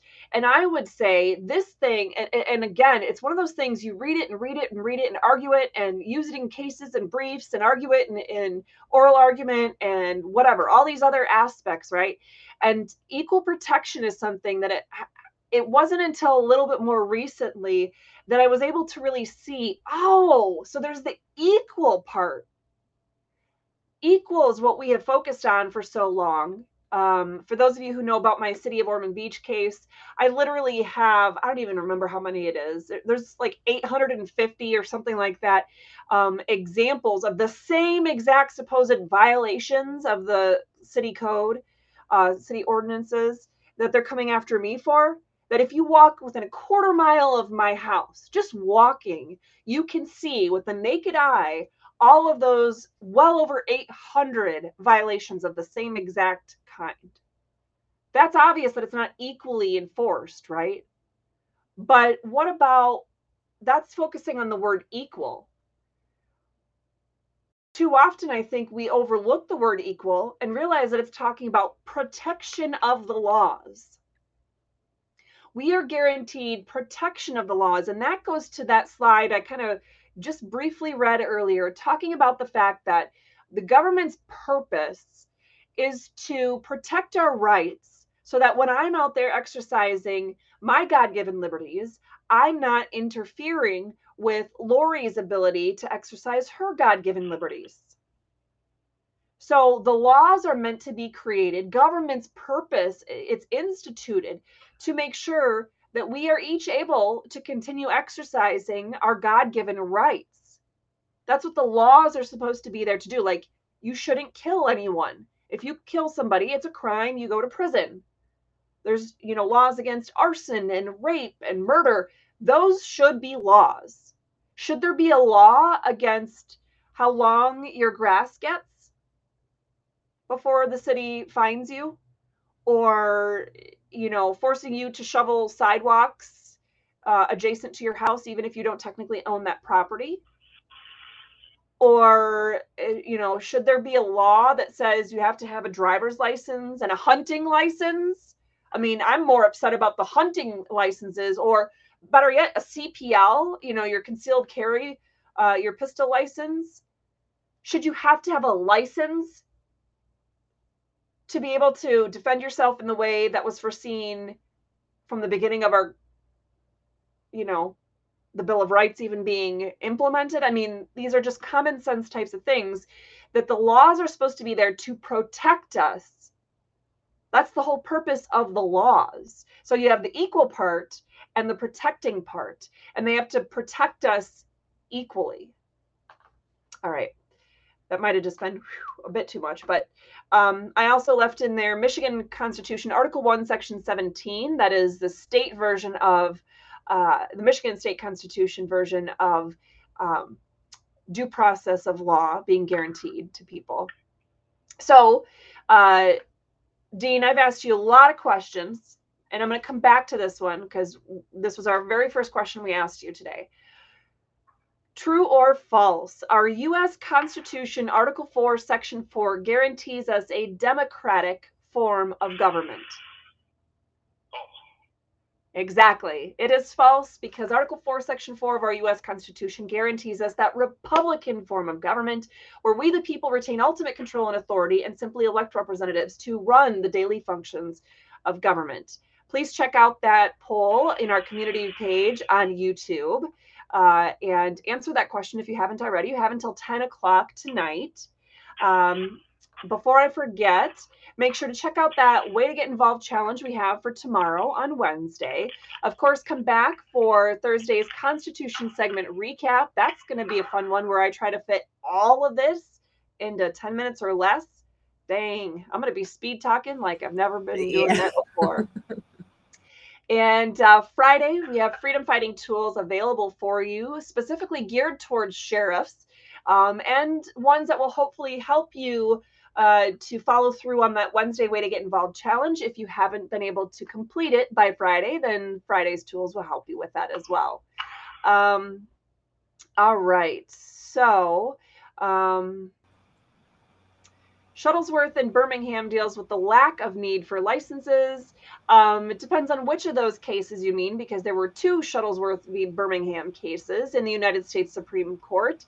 And it was not so much dealing with the lack for licenses, but with a few other aspects. But love to have a full discussion on the cases, both of them. Melanie says, I'm disgusted when I see my city violating its own ordinances. Now, mind you, I'm just going to throw that on the screen. Mind you, Melanie, when I mentioned I think it was 810 other violations that are the same kinds as what the city is coming after me for, that are just within a quarter-mile walking distance of my house. Quarter-mile, that's it. I mean, I've got ocean and river on either side this way, so it's just, cutting it off at 2 roads, one to the north and one to the south. But anyway, 810. Now, this includes county council and city commissioner members, their homes. It includes properties owned by the city. It includes state law enforcement officers. It includes the city employees, Ormond Beach Police and Volusia County Sheriff's deputies that live in my neighborhood and have violations of this kind. But what it also includes, I did make sure to reach out and include violations of my own city at a city park just up the road and the city attorney's own office. And in fact, made official complaints after, 7 months or whatever it was of them ignoring the fact that these were issues and they were violating the code themselves. And this is a public service went to do a follow-up on my complaints, at least on one of them. And the city neighborhood improvement division manager was on film saying, oh yeah, nope, at least that one that you're asking about, that was totally taken care of. Yep, I was told it was taken care of. It's all gone.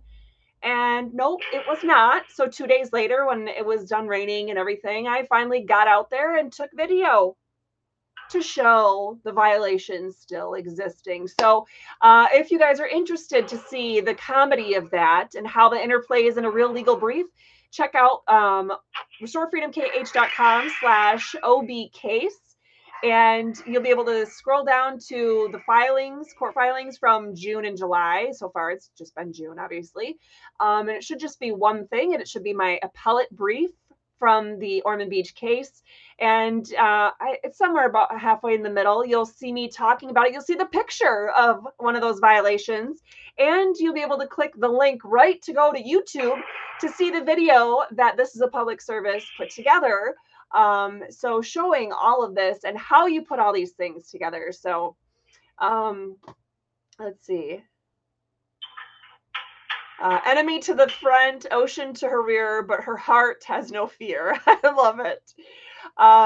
Okay, so, and I have seen 0 comments from Mr. Henry. So for those of you who have my husband's cell phone number, please, when I log off here, please blow his phone up, call him, text him.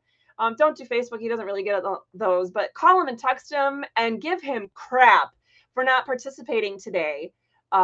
Because that's just sucky, right? Yeah. Okay. So, and make sure that he's actually figured out what he's going to get his wife for her 40th birthday. Because if he doesn't get me a present for my birthday after we missed out on Valentine's and, whatever, anniversary and Christmas and yeah. I don't want to have to miss out on a present for my 40th birthday. So, yeah, put in a good word for me with Mike about that. But all right, Dean, the torture is over. What did you think? Did you learn anything new about the Constitution? Yes. Man, I tortured him so much he only has a one-word answer for that.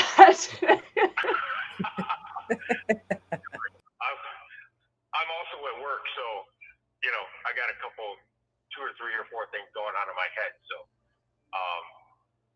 yeah, I did. I learned some stuff. I did learn. I still have a lot of learning to do. I will say this: the most important thing that I did learn is that when I read the Constitution, I read the Constitution. I don't look at it from a farther point of view, if that makes any sense.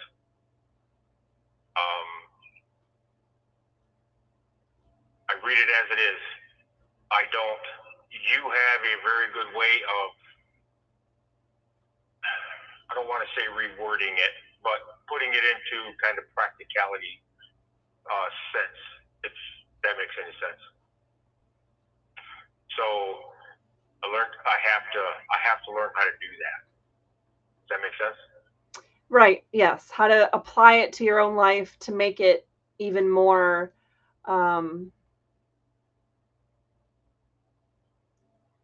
what? Sorry, I'm seeing a comment I don't quite understand on here, but I'll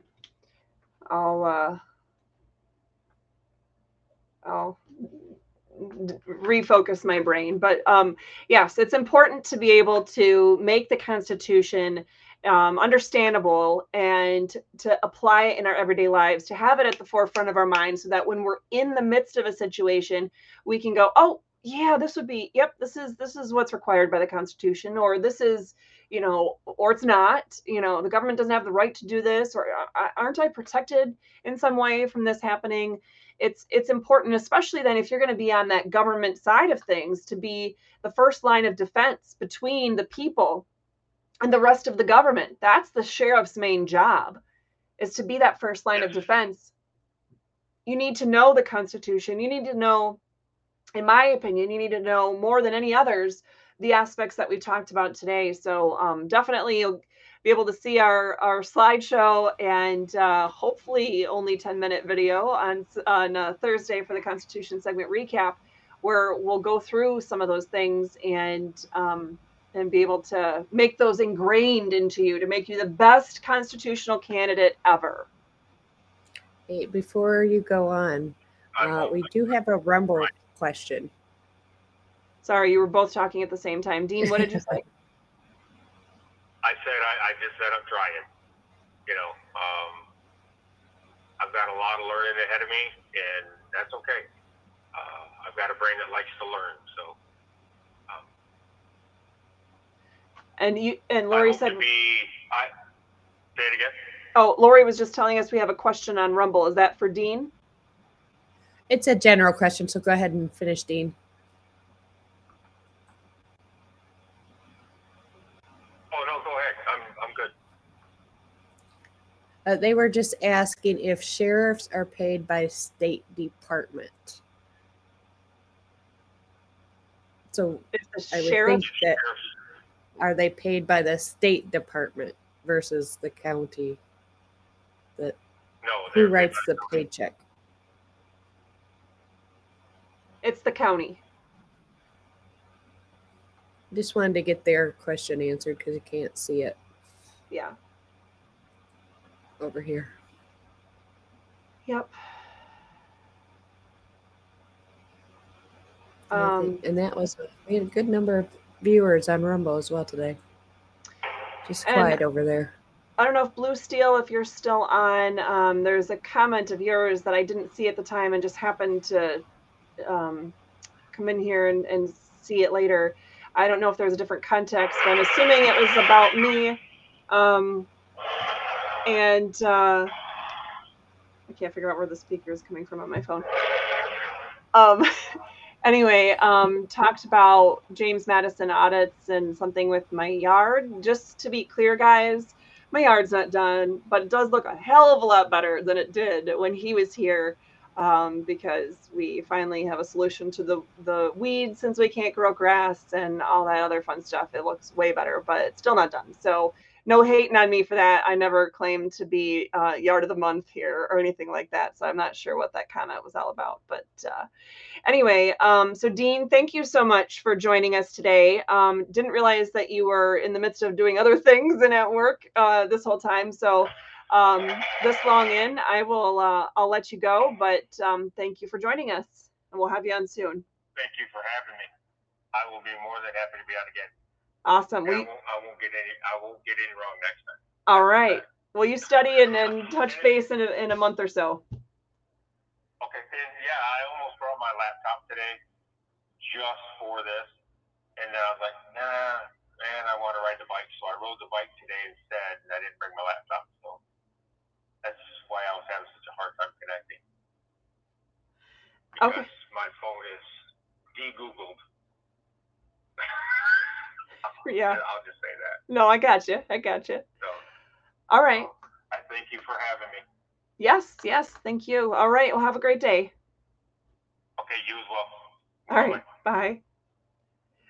All right, everyone. So it was a pleasure to be able to have a candidate for sheriff on with us today. Like I mentioned, like almost 2 hours ago, if you know of a candidate who's running for anything, certainly sheriff, but if you know of someone who's running for any kind of government office and they want to see how good they are at the constitutional knowledge and what they really understand about the Constitution and the purpose and form of our government, by all means, get in touch with us. If you have a candidate forum or some sort of campaign event or something like that, I certainly could know how to shake things up a bit and make sure that the public knows exactly how constitutional their candidates to choose from are. So with that being said, all right, making sure, I have a question about if I reside in Michigan. I did for many years, but no, still a Michigan attorney, but I don't live in Michigan at this point. And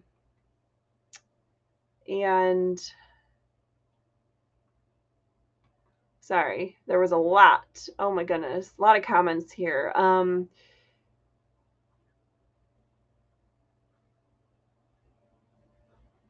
Okay.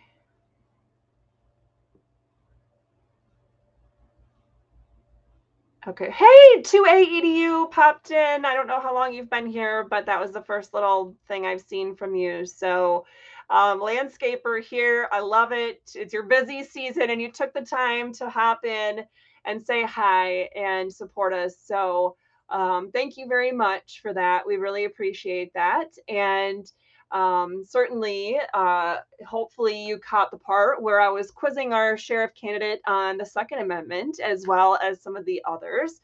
If you haven't, then you'll be amused on Thursday if you watch our 10-minute video, because I have to try to cram in this 2 hour and 8 minutes of constitutional quizzing to less than 10 minutes. So pray for me and then check back to laugh on Thursday to see how it turns out. So all right. Okay, everybody. It looks like maybe I have been able to answer all the questions and cover all the main topics. So we look forward to seeing you with our segments and everything this week. Make sure to do our Wednesday Way to Get Involved challenge this week. It's a must. And like I said, next, do it this week. I don't know what I said. Do it tomorrow, our Wednesday Way to Get Involved challenge. Next week, we will not have our show because remember, we're going to be celebrating our Declaration of Independence and the 4th of July. We're going to be celebrating me turning 40, Mike turning 48, and all of our other friends from the Freedom Fight that I mentioned earlier who also have birthdays in the next week or so. So thanks for your support, but check back with us in 2 Tuesdays from now for our next live Restore Freedom Weekly show. All right. So, Lori, any last bits? Just this one. That our rights are absolute. Our rights, absolute. I think that's a question. Oh. Maybe not. Well, you can't ask. We'll just go with, oh, you are. Our rights are absolute. We'll just leave it at that. Like, start a can of worms opening. Yeah, you're right. You're right. But, all right. Well, thanks everybody for joining us today. It was a pleasure, and we will see you next time.